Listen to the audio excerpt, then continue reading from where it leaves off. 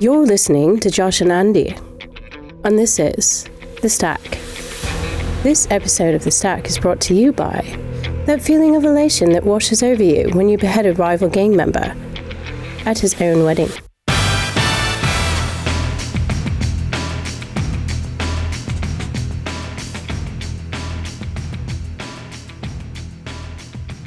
Welcome back to The Stack.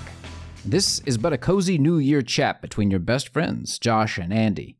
We talk beards, sartorialism, weird Chinese social stuff, and Anglo-Saxonry. And as ever, manly predictions for the new year. Let's listen.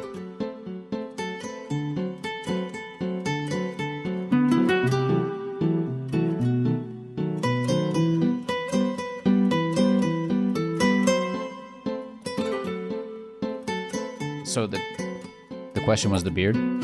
Well, yeah, because you look like a, sort of early 30s St. Nicholas.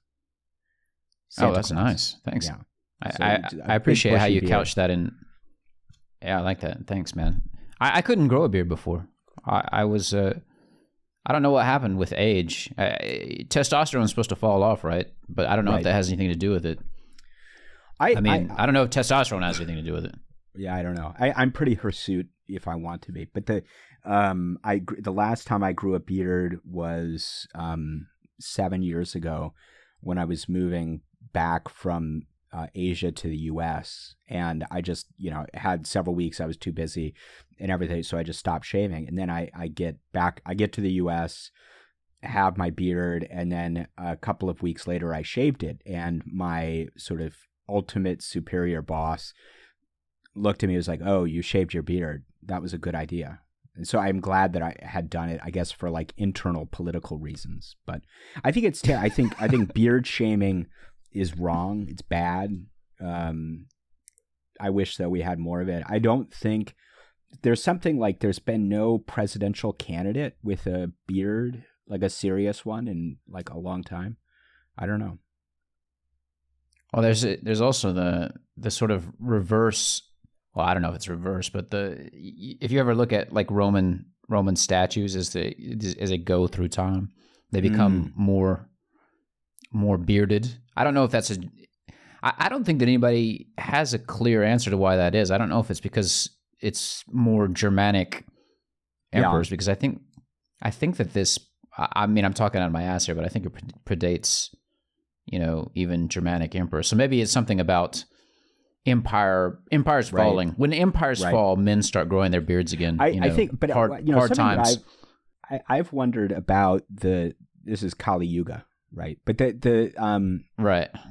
thing that I've always wondered is if you went to ancient Rome and you took somebody from the time of Marcus Aurelius or whatever, which 200s AD or something, 100 something. So then you take him back 200 years. Will he look as hopelessly out of date sartorially as somebody today would, if you kind of brought them forward from whatever? And I've always wondered, because I think, obviously, unless you have some extremely autistic person, like, we would just look at Roman clothes as the same, the swords and sandals, Ben-Hur or whatever is the same as whatever. But, obviously fashion changes pretty quickly. Even pre-modern times, there were pretty rapid changes. So I don't know. I don't know either. This show is insufficiently historical about sartorial history. Right. Except, Jen, friend of the podcast, Xianyang's city bureaucrat, her Twitter gig most of the time is calling out different fashions of different dynasties, at least. And you can see it. But even within that, is there, and we should have her on, is there a big difference between sort of 10 years. I mean, we think of it as very continuity, but increasingly when I look at videos from the early aughts, they do start to look a little bit dated.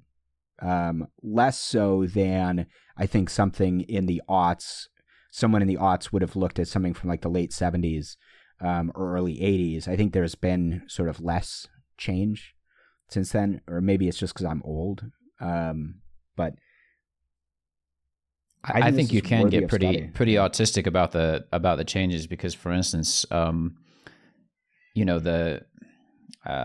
women's dress clothing in China in like the from the turn of the 19th century to the 1930s underwent sort of drastic changes in the sense that we look at the Chinese waitresses now. Like it's a joke about Chinese waitresses now that they wear the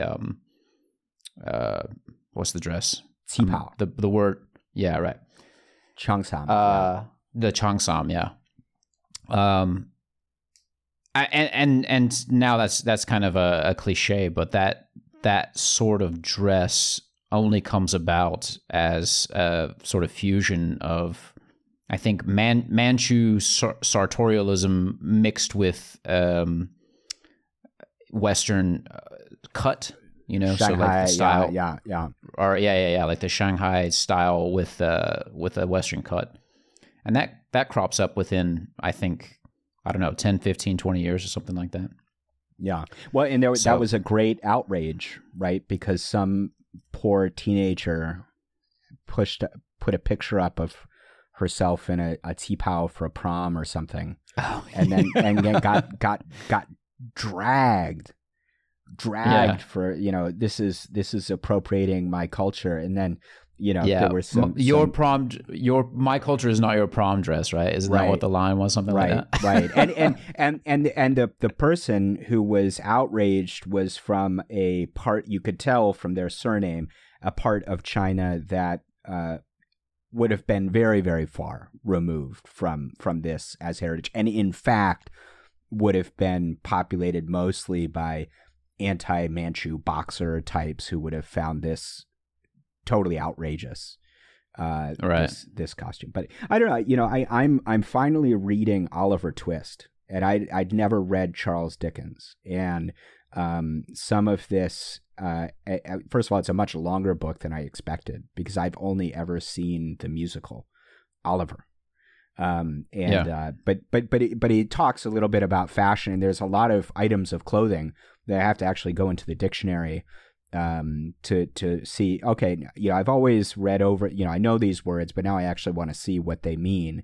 And even somebody like Bill Sykes, the ruffian, he has a lot of sort of clothing, like fancier cuts and things like that than I think that somebody of a similar pedigree and profession might today.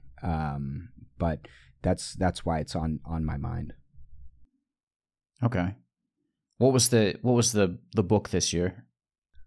What was you asked me last year, and I came up with a dumb answer that was like 10 years out of date because I was taking it off the top of my head, but I have an answer today. Do you? So you go first. I've been on a old English kick. So I've been reading. I've actually been learning. That's the malt liquor. The malt liquor. Yeah, I've been drinking old English liquor and beating my wife. No, I've been old English, studying Beowulf and things like that. I don't know why.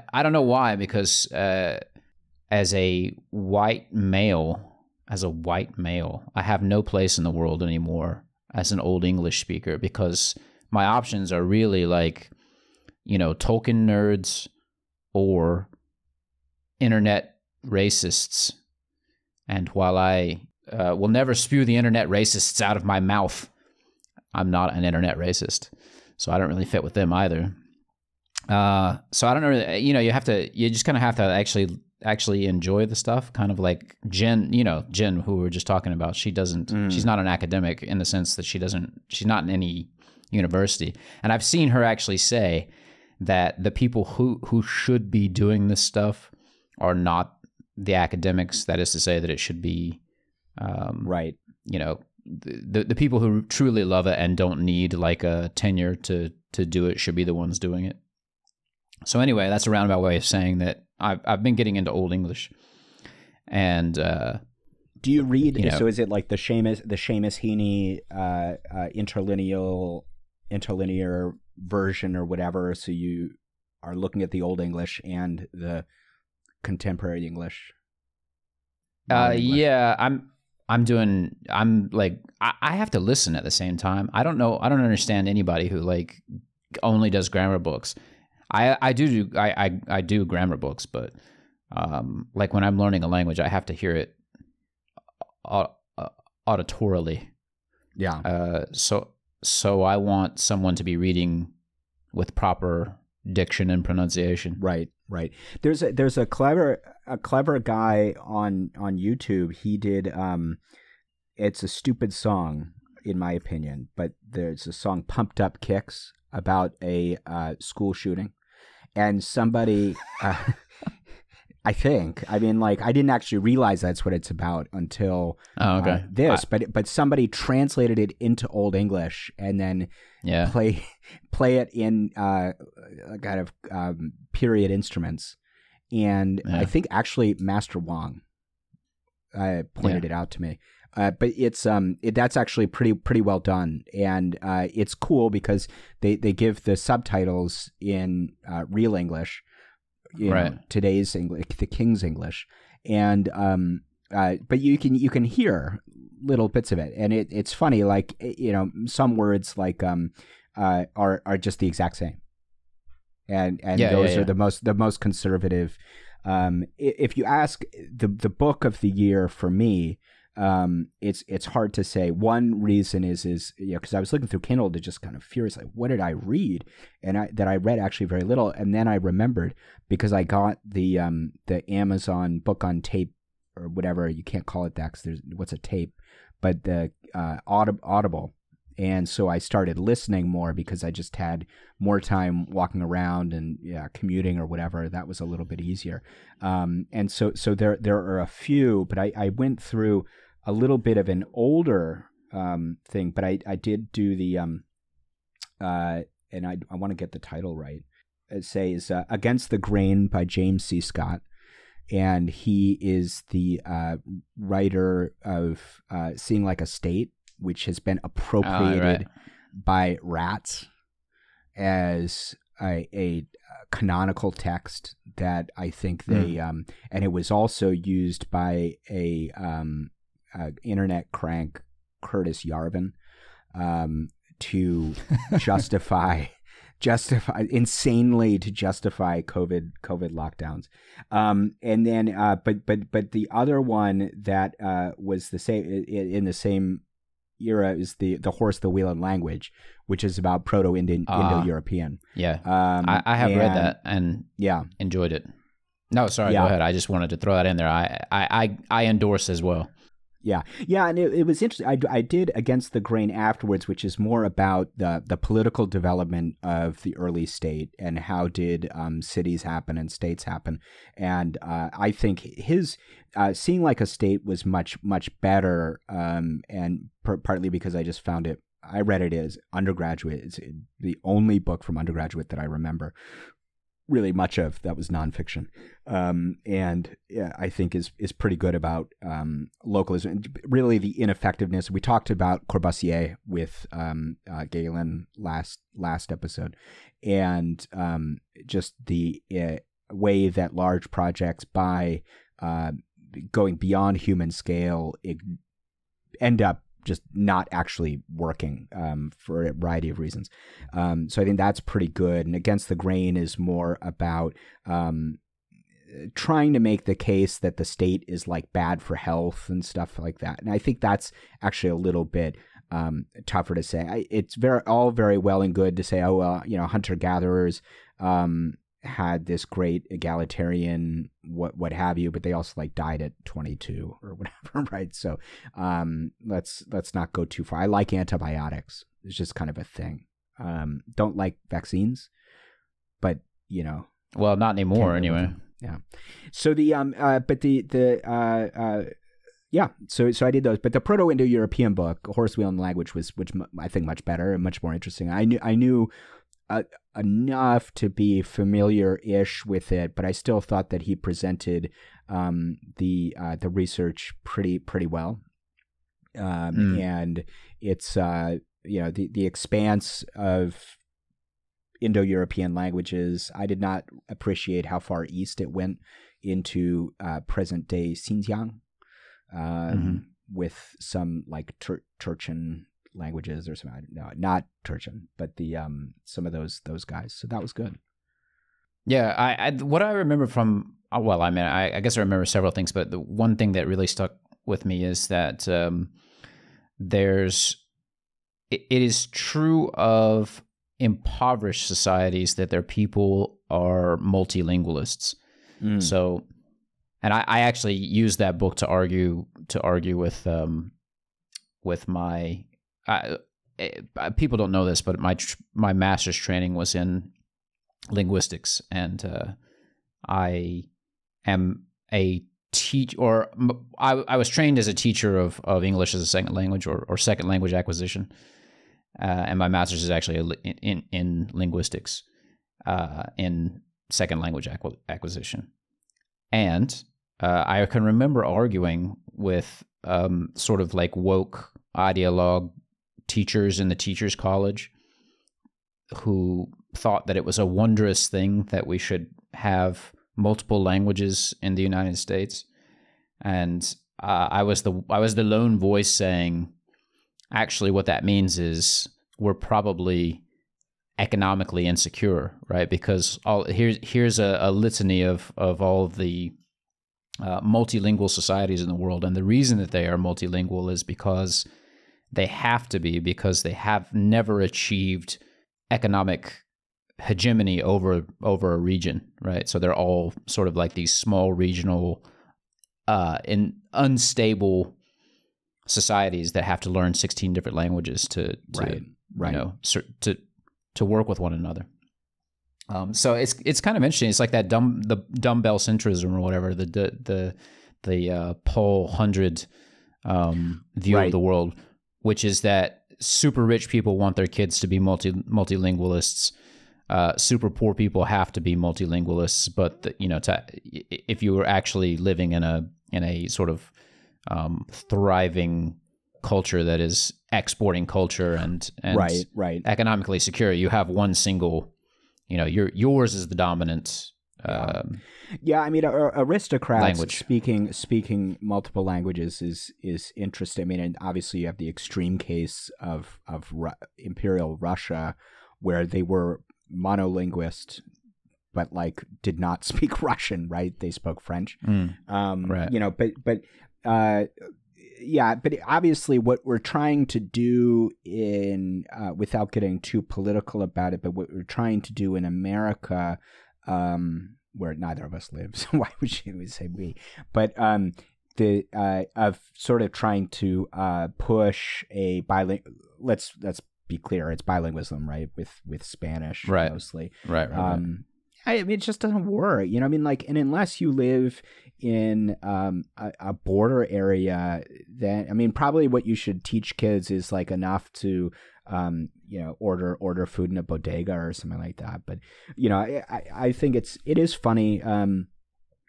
Sometimes in New York City, I'd run into people. I was trying to use a laundromat, and a guy, I couldn't figure something out. And so a guy came over, and it was clear like his English was not very good. So I tried speaking Chinese, and so it turned out he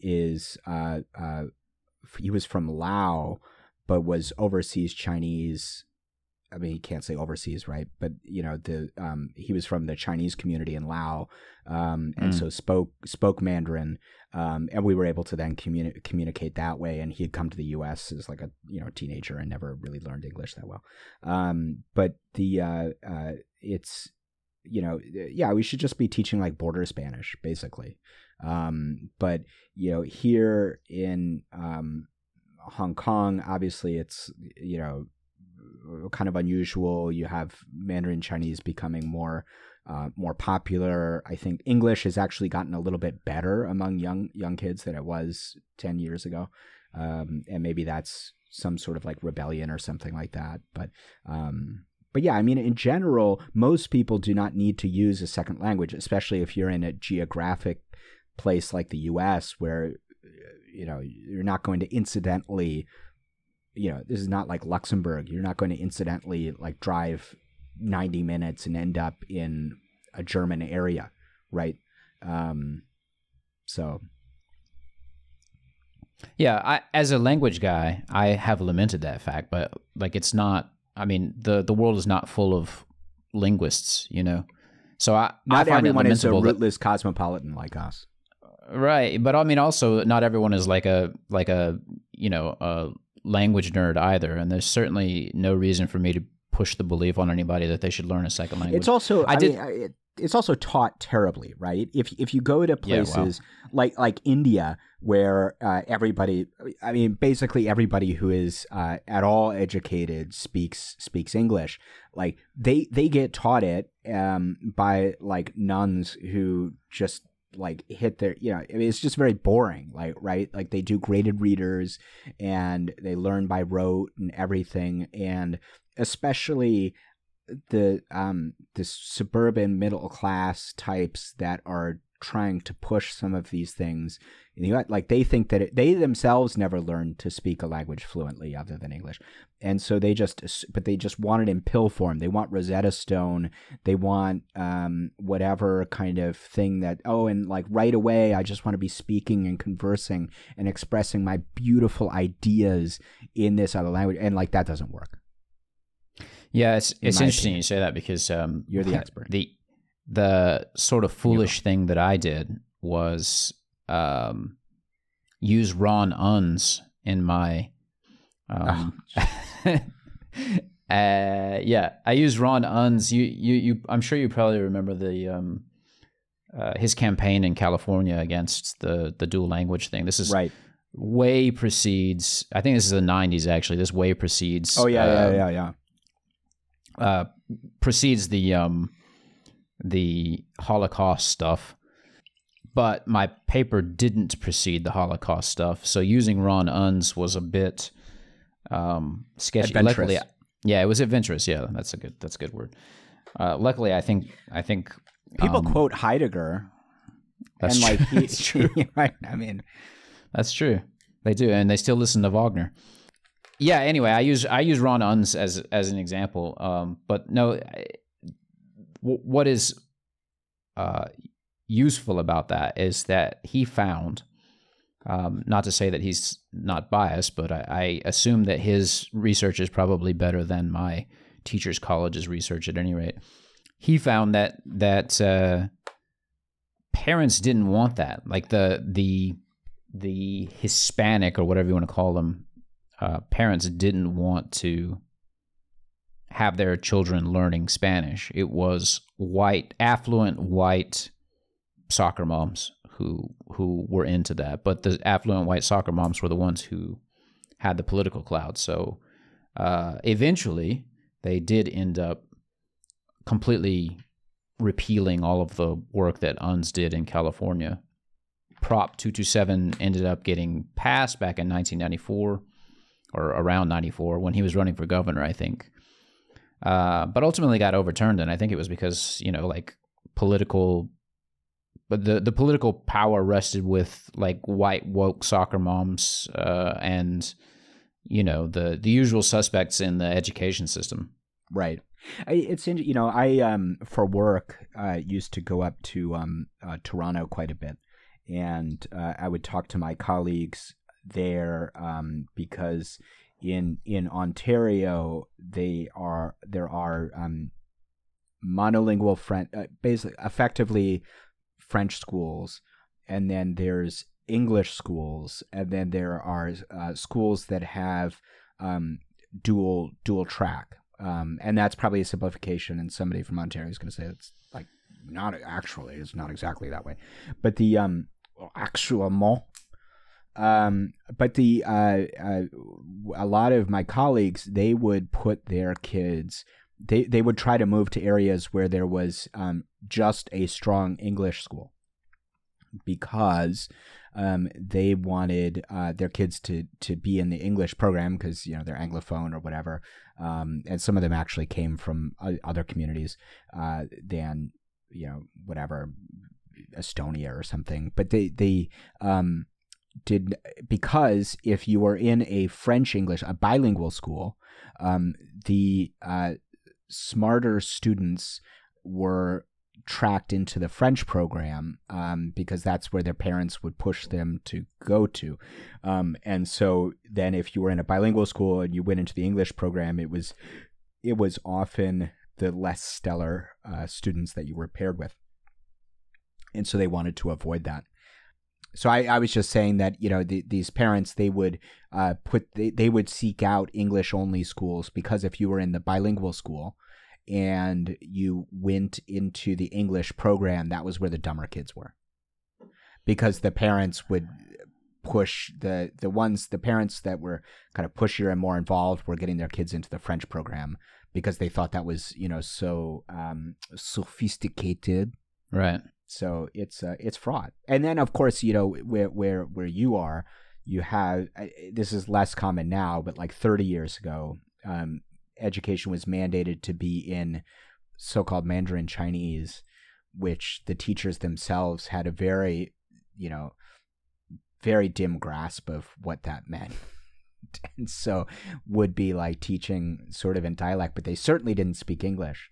And with kind of like very hilarious results for the English capabilities of some people.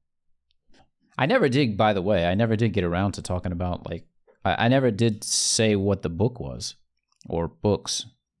But I was going to suggest, if people are into it, the old English, the world, not learning the language, but just learning some more about the world. And it's timely. My book is The Rise and Fall of Merry England by Ronald Hutton. Who is a professor of some note in Oxford, I think. Oxford or Cambridge, same thing, right? So anyway, the book is about the ritual year in England, not precedent to, but, from 1400 to 1700. So this is clearly Christianized paganism, meaning that the ritual year is based on the pagan calendar, but with the rituals Christianized. I don't think that this is anything new, but I guess seeing kind of the pagan roots more clearly, or what they were, how they got there. So, for instance, what's February 2nd? February 2nd is Shrove Tuesday, or Shrove Tuesday. That would be around there, yeah. Yeah. Okay. So, Shrove Tuesday is when we do our confessions, but one of the things that they did at the time was, you have Palm Sunday. I'm not really good with the liturgical calendar, but you have Palm Sunday sometime around there. But one of the things that they do, so shrove means to confess, right? So this is the time that you confess, and then sometime around there you have Easter and Palm Sunday. But it turns out that if you look at, for instance, what Palm Sunday was called, so they didn't have palms, obviously, in England. So what they were using was things that were evergreen, so evergreen trees like yew or whatever. And so anywhere that you go around England, they were just using whatever they had that was green, basically. And they would take yew trees, and the father would bless the yew trees, and then that would be Yew Sunday instead of, it wouldn't be Palm Sunday, it would be Yew Sunday or whatever. And I'd never really made the connection, but that actually, so I think that everybody knows, I guess, the Christ wasn't born, or we have no idea when he was born, but I think the Bible puts the birth of Christ during the summertime, right? No, it wouldn't sort of have any indication of when Oh, no indication. Well, Okay. yeah. All right. So then, at any rate, we celebrate on December 25th, and I think that the reason that we're celebrating on December 25th has less to do with knowing the dates of Christ's birth with any certainty, and more to do with the fact that it was Yule. That was Yuletide and Yule, right? But the same thing is true of Palm Sunday, which I didn't know, which is to say we don't know when that was either. So what it becomes actually is it sort of glosses over top of the renewal season. The rebirth of the resurrection of Christ ends up fitting rather well on top of the previous pagan rituals for the rebirth and renewal, of the new season, right? Yeah. So yeah, I mean, I think obviously, so because Easter is timed and dated with the Passover, right? So Christ is celebrating Passover, and then he dies, and then his resurrection. So that the timing of that would be for whatever reasons, it would be that would be pretty certain, and it would be during the springtime. So the line would be, but what you're saying is right, which is there was then a Christian celebration of the resurrection that would be more or less during the springtime, that then as pagan cultures were converted through various ways, these local customs would have been adopted, right? Which is obviously why, Yeah, I don't want to suggest anything. Well, I'm just correct. I'm just saying that we do know when, there is a reason for that, which is more sort of the Christmas is much less so, right? I mean, there are probably some Reddit arguments about actually you can date it to this time. I don't want to start this Jesus is Mithras or whatever. I'm not trying to do that. Right. I'm saying it was simply interesting, for the things that the dates that we didn't have in the Bible, or for when it was, let's say a what's the word that I'm looking for? Fortuitous mapping.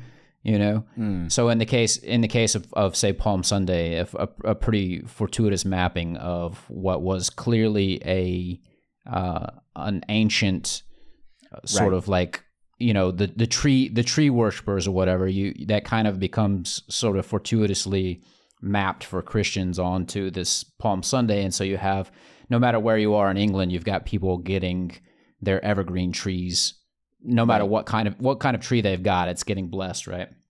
And then there are some other rituals that are not Christian that happen sort of, or maybe they get Christianized, but as part of the liturgical calendar, but are clearly don't have don't clearly have some precedent in the Bible. So, for instance, there's right after the Easter season, there's I think it's called Plowman's Sunday, and that's just where you're the plowman. The plowman is very important, and plowing is very important. So they've got these, at the church they put a plow up. They put a plow up in the church, and there's a candle for the plowman, and the plowmen are going around and getting money for the parish. But they're also doing these sort of ancient games that we don't really know where they come from necessarily. Like they may have some older antecedents. So, for instance, a candle in the church for the plowman is sort of a thing that has been made part of the, I don't want to say liturgy, but part of the spectacle. I don't know, whatever. It's part of the church mores. They have the candle for the plowman. But the part that seems to me probably not part of or brought in is, so the part that's probably a good deal older is that the young people would had a game where the men had to stop the women from dousing the candle out, so the plowman candle that's in the church. And this is kind of like part of the festivities. It's got a little bit of it's young people doing this. It's got a bit of sexual energy probably, because it's a group of young men who are stopping the young women from dousing the candle. It's interesting to see these things happen like throughout the liturgical year, and we don't have them anymore. I think the thing that's interesting Puritans, obviously, this would have been right in their crosshairs. Yeah. But the thing, this is true. So that's one instance. But I mean, the whole liturgical calendar is out the window because nobody's outside experiencing the change of the seasons anymore. The whole thing is built upon change of the seasons, right? And people experiencing life as a community who is going through, the winter death rebirth cycle, which the Christian, to some extent, the Christian faith got mapped onto this very old, just cyclical winter death and summer rebirth thing, which probably didn't happen quite as extremely in biblical lands as they did in jolly old England, right? Right. And so anyway, the point of the book, Merry Old England, or let me get the title correct, which is the Rise and Fall of Merry England. The whole point of that is the to show what the liturgical year was like, or the ritual year, I should say, not liturgical, but the ritual year was like between the years 1400 and 1700. A lot of really fascinating rituals there. Their ancient past and how they kind of got mapped, or how the Christian calendar got mapped onto that.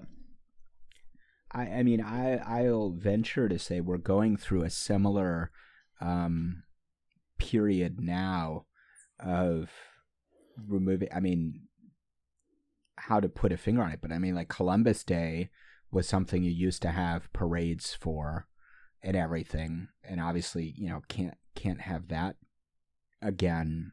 It's a very, very, very minor sort of version of it, but I can't even point at a single non-controversial shared holiday, except perhaps New Year's. Yeah, but then somebody will say, no, this is because the Quechua speakers celebrate the new year, on April 3rd. Right. And so this is, or of course the easy one is, we're counting these years and this is arbitrary, and, just because some monk said Jesus was born in some year, and so, really we should throw that all out, and just we should go by the date since the Big Bang.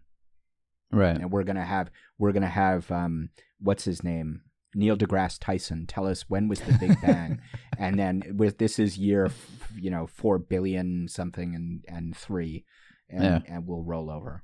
Yeah.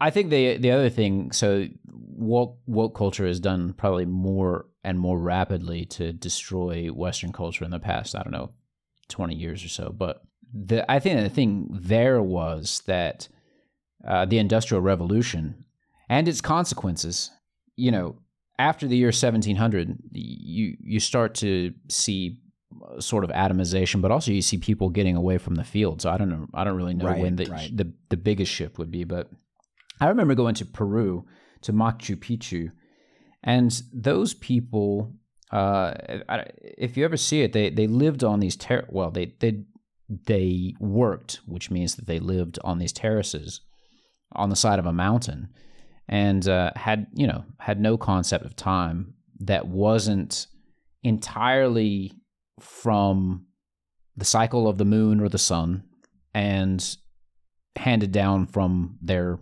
king. And so it's really fascinating to imagine that what, sort of put yourself in the mind of the potato farmer on the side of the mountain in Peru, 400 or 500 years ago, whose whole concept of time was, once a month you have some holiday, and then you have 10 or 15 holidays throughout the year, and like that's the whole concept. You have no concept of a second. I'm sure you have a concept of like how how long it takes to eat breakfast, or how many where the sun is in the sky when you're done with your hoeing for the day. But I mean, no concept of sort of this mechanical idea of time or anything like that. Anyway, industrialization brings this sort of like atomization and new mechanical concept of time. So we're never getting that back in any event. But as I say, I'm interested in Old English, so I guess I want to spend time in the mind of pre-modern man. It feels cozy. Yeah. I mean, some Redditor now is going to say, actually, they had those ropes, and yeah, I know. And you can't tell win. time. They could tell time, and in fact, they invented coding with these ropes, right? And Ada Lovelace is a typical Karen, taking credit for coding. And in fact, the Eastern Europeans could always tell time in number of cigarettes. How long does it take to smoke a cigarette? It's stuff like that. Right. But the very Reddit response. Yeah, I'm just saying I want to put myself in the... No, I get it. I mean, there are lots of things that you could say. I mean, I think that certainly, I don't know, like what's the last remnants of this sort of thing is probably in like the school semester, right? And idea that you have like and you know what, that's out the window now because of presumably that's out the window because you have online learning, and everybody can just kind of start when they want and stop when they want, and you're going to be spending $60,000 a year to live in your basement terrified of some virus. And so that's gone. That last little bit that we were hanging on to. Summer vacation. Summer vacation. Right. I mean, there's a great, there was obviously these joke magazines that were fun to read when we were kids, but like Time, they had a cover a few years ago that was, Who Killed Summer Vacation? And and then someone pointed out like 3 years earlier, they had a cover that said, is it time to end summer vacation? Time to kill it. So, but I know like university presidents hate the stuff. They hate summer vacation because it's leaving the fields fallow. Oh, right. Time that you have to pay for the buildings, but you're not getting any tuition. Exactly. Yeah. Yeah, and that's, now they snuck for years. They snuck the idea of summer exchange, so you can get the EU to pay. Your kid goes and pays the EU, and the EU pays your school to take some Euro trash off their hands for the summer. Yeah, gross. Yeah, right. I mean, I was that guy, so I was the Ameritrash that went to Europe during summer vacation and spent boatloads of money I did the trashiest thing possible, which was I spent a boatload of government money to stay in a castle for the better part of a year. Nice. Yeah. In Ireland, or where did No, I studied at the Sciences Po in in Strasbourg. Strasbourg, right? Yeah. Alsace. Yep. Beautiful region. Excellent food. As you would expect. I mean, the cliche is about the French is totally true. Yeah. I drank mimosas every morning just because I could. Champagne was as cheap as anything. Well, whatever the regional bubbly was as cheap as anything else. So I would drink mimosas every morning for breakfast, and just be drunk in class every day. It's a good time. It's totally worthwhile way to spend your youth. To be honest, it's much better than like masking up and doing classes online. It's trying to feel up French co-eds and pretend to learn something about the European Union. I still don't know anything about the European Union, but is the parliament is in Strasbourg? Yeah. Yes. That's the administrative have I got this right? It's the administrative capital, and then they have the like political capitals in Luxembourg. Is that right? No, in Brussels? Belgium, Brussels, excuse me. Yeah. Yeah. So yes, and then they have the European Court of Human Rights is there as well. So Okay. sat in on that crap. Yeah, I used to have arguments with like these well-educated German functionaries who they'd come up with these hypotheticals like, what should you do if an airplane is headed for a stadium full of people? What is the proper legal thing to do? And as a good American, I said, well, you shoot it down, but they always had some Kantian reason for why this was why people are not ends. So we can't kill them. Yeah, we can't kill just because a terrorist is using them as a weapon doesn't mean that we can. Yeah, it was in New York City. I mean, this would have been like 10 years ago, and I was just kind of hanging out at a friend's party or something, and there was a German judge there, total degenerate, like literally would go to the Philippines for like young boys type guy, and like but we got into this argument. It's like because he was telling me about a case where a woman like put a pillow over her husband's head while he was sleeping and shot him in the head. Right. And this is not murder. Not in Jewish law, surely. Yeah. And why is it not murder because in Germany there has to be an element of surprise or something to what happened, and like he's like so like he like deemed it not murder, and like I just thought that was like so like insane, and then of course like he's getting into, and this is one of those few instances where I will become like a total griller, like pro America and my Constitution, type guy. But I mean, like he started like going off about how like he didn't think the U.S. had like a legitimate like judicial system because of the death penalty or something, so yeah, it was all kinds of this. I guess I don't know what you call them, but rationalizations. These weird rationalizations for that they've come up with, which I think simply supports bureaucracy. So like this weird rationalization and the fact that you can get 20 German bureaucrats together to argue this thing through. Stuff that you and I, just take for granted, like shooting somebody in the head on purpose is murder. Right. But then in the EU, like it has to be translated from like German into Maltese. Right. Yeah, I've been in the, like I was saying, I've been in the European Court of Human Rights, and they really have a gallery up there for 13, I think it's 13 different languages that have to be constantly piped back out into the assembly. They should just use English. It's insane. And I'll go on record saying that.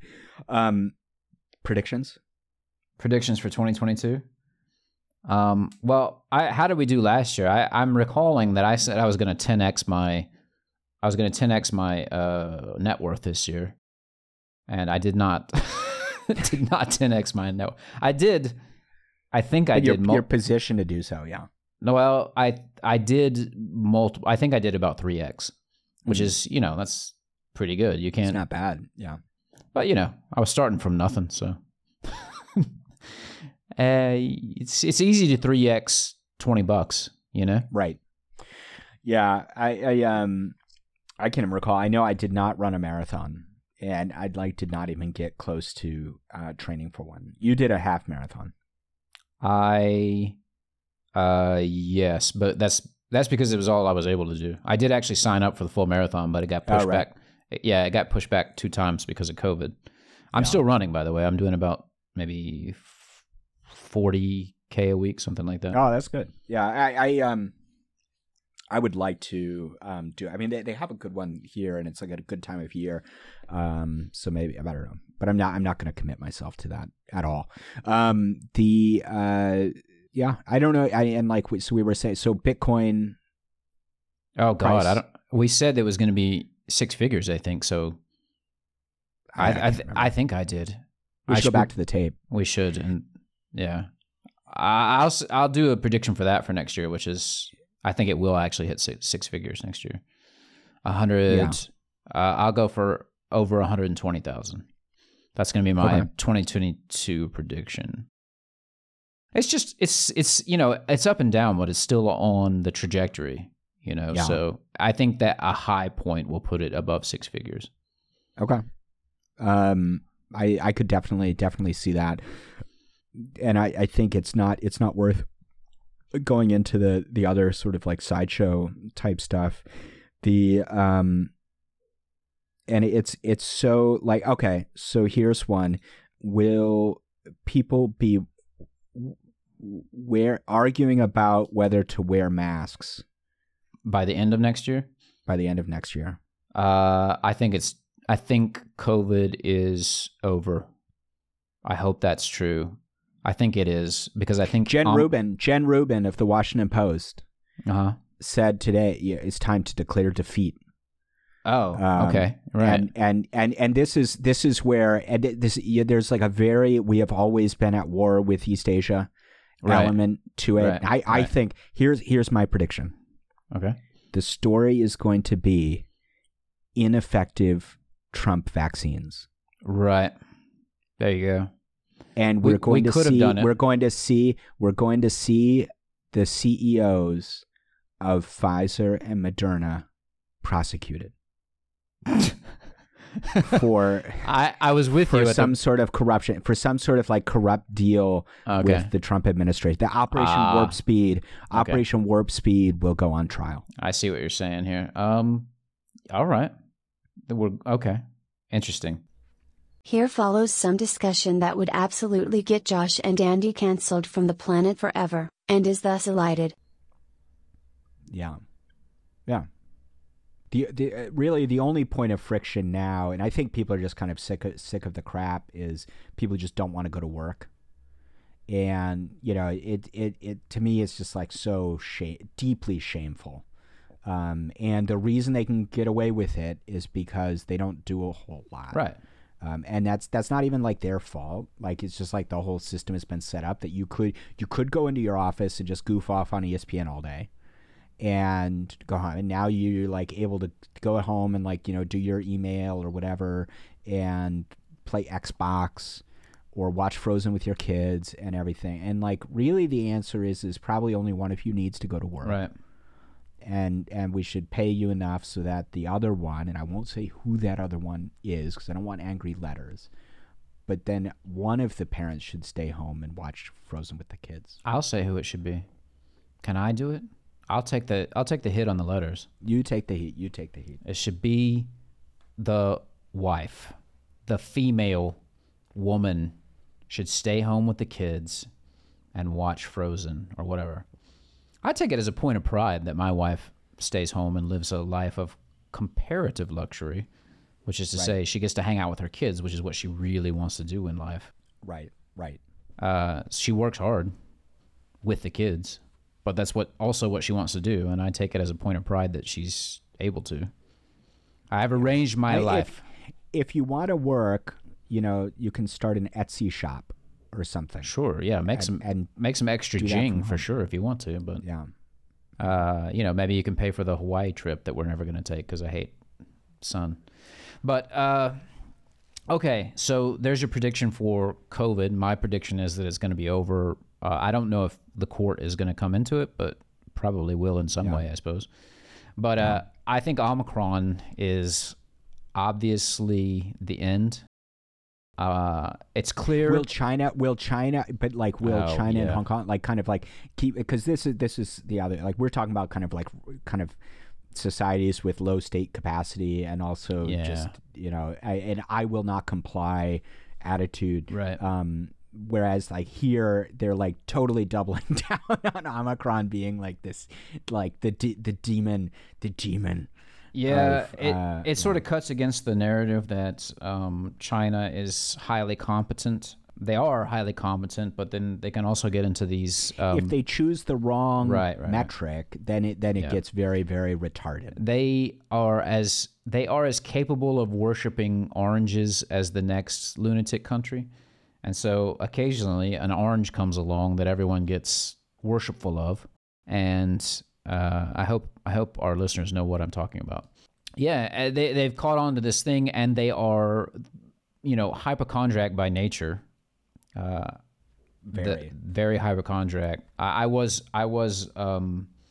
properly chastised because I said that they were germaphobes, which is not true. They are not germaphobes, but they are hypochondriac. Yeah, I don't know. I know what you're talking about. I haven't been chastised, but I mean, I see people like walking around with alcohol wipes to like touch the elevator thing. So like I think that there's like people can contextualize their germophobia, where they're not paying a lot of attention to some aspect of it, but there is certainly a much broader fear than just like making up some maladies, which also happens.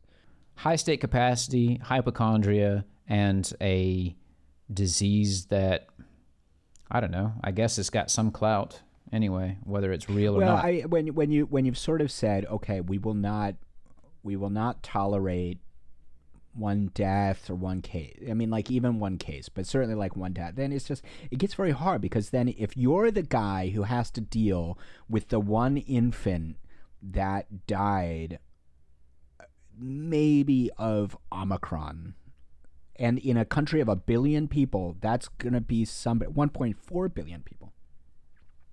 That's going to be somebody. Somebody's going to have that bag on their desk. The thing is, no one wants that to be them. Yeah, and they have real issues that they don't pay attention to the same way that we do, which is to say, Omicron is not a real issue. They do have some real weird, particularly Chinese problems that they should pay attention to that they don't pay attention to as much. Or, I don't know, they get a lot of social attention on social media, but it's only like since I've been here in China, for instance, they had the first like federal level law against beating your wife, for instance. Right. I don't know how far you get into domestic affairs, but not beating the shit out of your wife has got to be at least somebody's concern. Yeah. And that, like I said, that only came up, I think, since I've been in China. And then my wife was telling me just this morning, there's a story about a man got divorced, and he had a daughter and a son, 1-year-old son, a little bit older than a year son, and I think a 3-year-old daughter. Divorced his wife. Now this is, his son is just over a year, so that means that his wife has had the son, and they're already on the rocks and headed toward divorce. So he's already divorced by the time the story takes place. And I should point out that China has since rolled back the freedom of divorce. I don't know if have you heard about this? I'm aware of this. Yeah. So there's a cooling off period. Right. And one of the reasons, this is not entirely because they are trad, even though it's a reasonably sound policy for that. Part of it is because people are getting paper divorces to evade house purchase restrictions. Right. So if you're married, the married couple is allowed to own 1 or 2 homes in certain markets because, in order to tamp down demand for housing. And so people have been, and I know people who have done this. They go down to the courthouse and they get divorced with no actual intention to be divorced. But they, because then they can buy an extra property or 2. So this is one of the reasons. Now there's also, I think, elements that are not so cynical. They're actually saying, okay, we want people to like not get divorced so easily and keep families together because there's massive social problems with it. But go on. Yeah, and one of which will be, this is probably as well part of their larger push to make more babies, and people who stay together tend to do that. So the husband's got a new girlfriend, and the new girlfriend doesn't want the old kids around. So she's pushing this guy on WeChat every day to, telling him, my parents will never accept you if you've got kids, and we'll never find happiness if you've got kids. So anyway, the guy invites his children over to his house or whatever. He tells his wife, I'm going to buy the kids some clothes. I think that was the story. So he takes his kids up to the top floor of his apartment and drops them off the 50th floor. Both did. And he's down at the bottom floor crying his eyes out. Oh, it was a terrible tragedy. My kids climbed up over the balcony. The wife, whom he had divorced, didn't believe that story because she didn't see her kids being climbers, and the balcony, the wall of the balcony was much higher than she thought. Anyway, so she takes it to the police, says, I don't believe this. I don't believe him. And they start checking the WeChat history. So obviously these two are not too bright.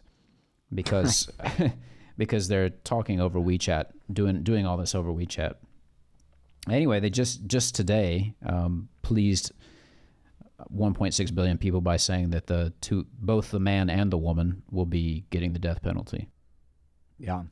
So I mean, and not in 20 years after exhausting appeals. That's true. So actually, I guess I should say, in my book, China is pretty well on top of this from a governance standpoint, but what I mean to say here is that it's a weird sort of social, like a peculiarly, I think, Chinese social illness, I suppose, or maybe just a weird product of their social. Yeah, I think I mean this story is not uncommon, because as you were telling it, I was able to think of a few others. I mean, there was a doctor in Hong Kong who killed his wife and daughter by having, like, he was an anesthesiologist, and he filled a yoga ball up with some gas and put it in the car, and then it like deflated and like killed, and then they were brought to the hospital.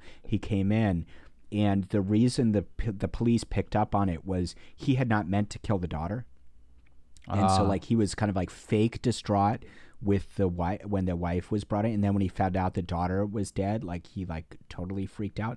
Bottom line is that I think that while it does happen, you do have some sort of like twisted murder, suicide, and like killing kids, and I suspect that you will have more. There was a tweet from a woman who was talking about how concerned she was about her children having to deal with COVID and Omicron their entire lives. I could see that sort of woman killing her, like mercy killing her children, right, so that they don't grow up in a COVID in a deranged way that she thinks that she's like saving them from a COVID future. Like Thanos. I also want to say that even though I've said that that's like a peculiarly Chinese thing, I also don't, I don't think that there's anything that necessarily should change in this instance, because it's you're dealing with human nature, and it's just butting up against an otherwise healthy culture in a sort of peculiar way. Which is to say, women will always want to take out love rivals. Not to say that they're always going to have them toss kids off of roofs. I just mean that they'll always want love rivals out of the way, the same way that men are always going to, well, much the same thing in sort of a peculiarly male way. You see this in Chinese culture, and this is one of their weird foibles, the same way that, young 20-something women jumping off of roofs because they were slighted, or teenage boys do it because they're under immense pressure to pass the Gaokao or something like that. Right. Yeah, I mean, the other thing about China is it's 1.4 billion people, like I said. Right. And with that denominator, the chance that you're going to have sort of one of these cases happen, and they get covered in the media, like, this is not it's not hushed up. It's not hushed up. As a matter of fact, every single one of these cases is the result, or my knowledge of it is the result of massive outrage. Right. Well, like the same situation with that woman who jumped off. Do you remember the one about the pregnant woman who wanted the cesarean section? Oh my God, this was a few years ago before my son was born, I think. Just to like get through it really quickly, this was in the north, so this, if you know anything about China, this culturally, that's messed up. Yeah. Very, very weird place. Yeah, totally. The familial relationships are sort of totally backwards from the way that southern or at least southwestern Chinese relationships are. In southwestern China, Sichuan, where I live, women are typically very independent. They tend to take care of the family finances and actually run the show. In the north, it's completely backwards, or completely the opposite of that, where you have a male-oriented society, and the man's family is particularly sort of like overbearing and interested in the daughter-in-law who has to sort of be long-suffering. Well, with that in mind, we're talking about a story that happened in North China, and the man's family was there in the hospital. The woman was having his wife was having his baby, and it wouldn't come. The child just wouldn't come. Tried everything that they could. The doctors and nurses did everything they could, and they said, "Look, we're going to have to have a cesarean." And the woman said, "Okay," but the family said no. The family of the husband said no, because their belief was that the cesarean would produce a less healthy child, which may be marginally true. Maybe true. May marginally be true, but certainly. I mean, but your choice might be a dead child, like a stillborn child, right. Like, and that was the choice. It was either cesarean or mother and child are both going to die. But they refused. They refused the multiple times, and finally, while this woman was suffering for hours and hours and hours and begging for them to just cut the child out, right? She's suffering and suffering, and just is losing her mind, apparently. She lost her mind with pain, walked up to the top of the hospital roof and jumped off. Yeah. So mother and child obviously both dead. And then this came out, and the family, of course, blamed the hospital.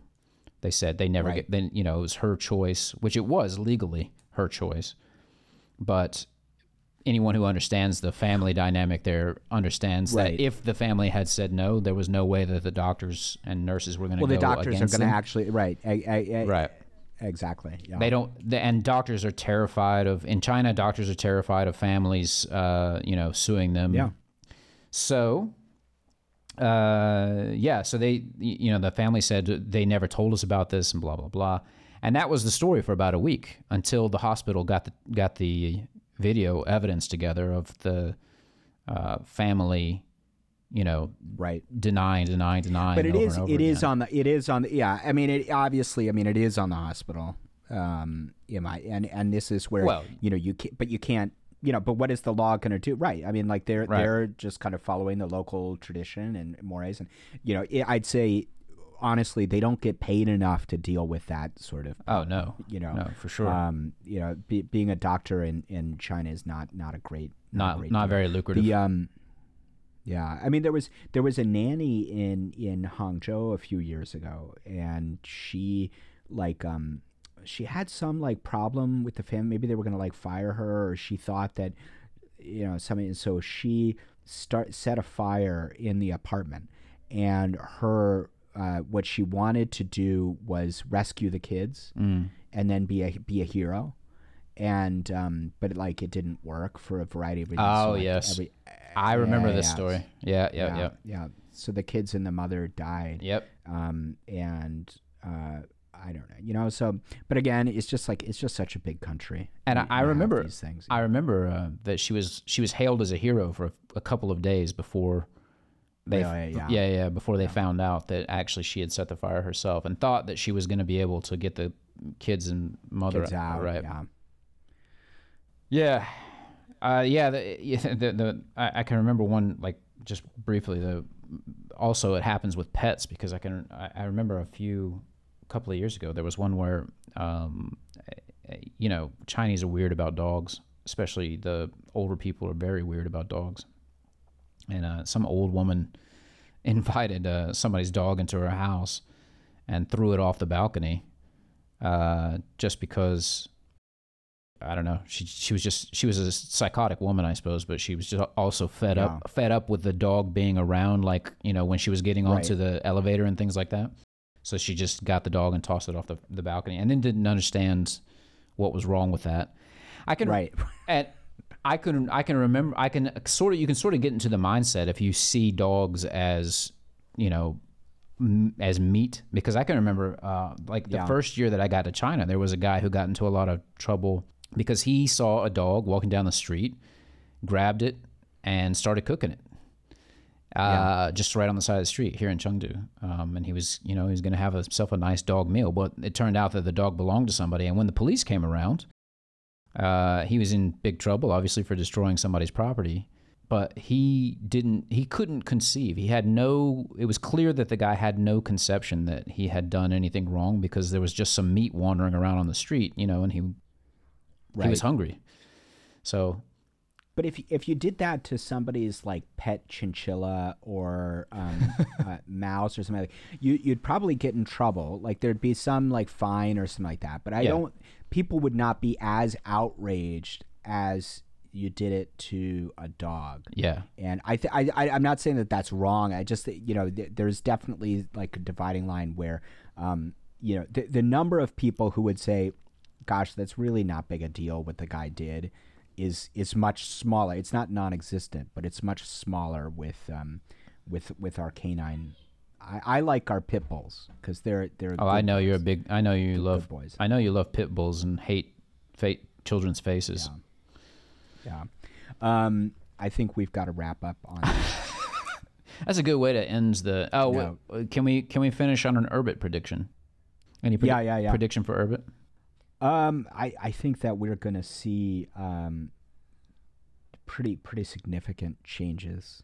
I think we're going to see linear if not exponential growth, and not because of people fleeing, you know, other programs or systems or something like that, but because there's just so much going on and so much development. It's just going to be so much more useful for more people that we're just going to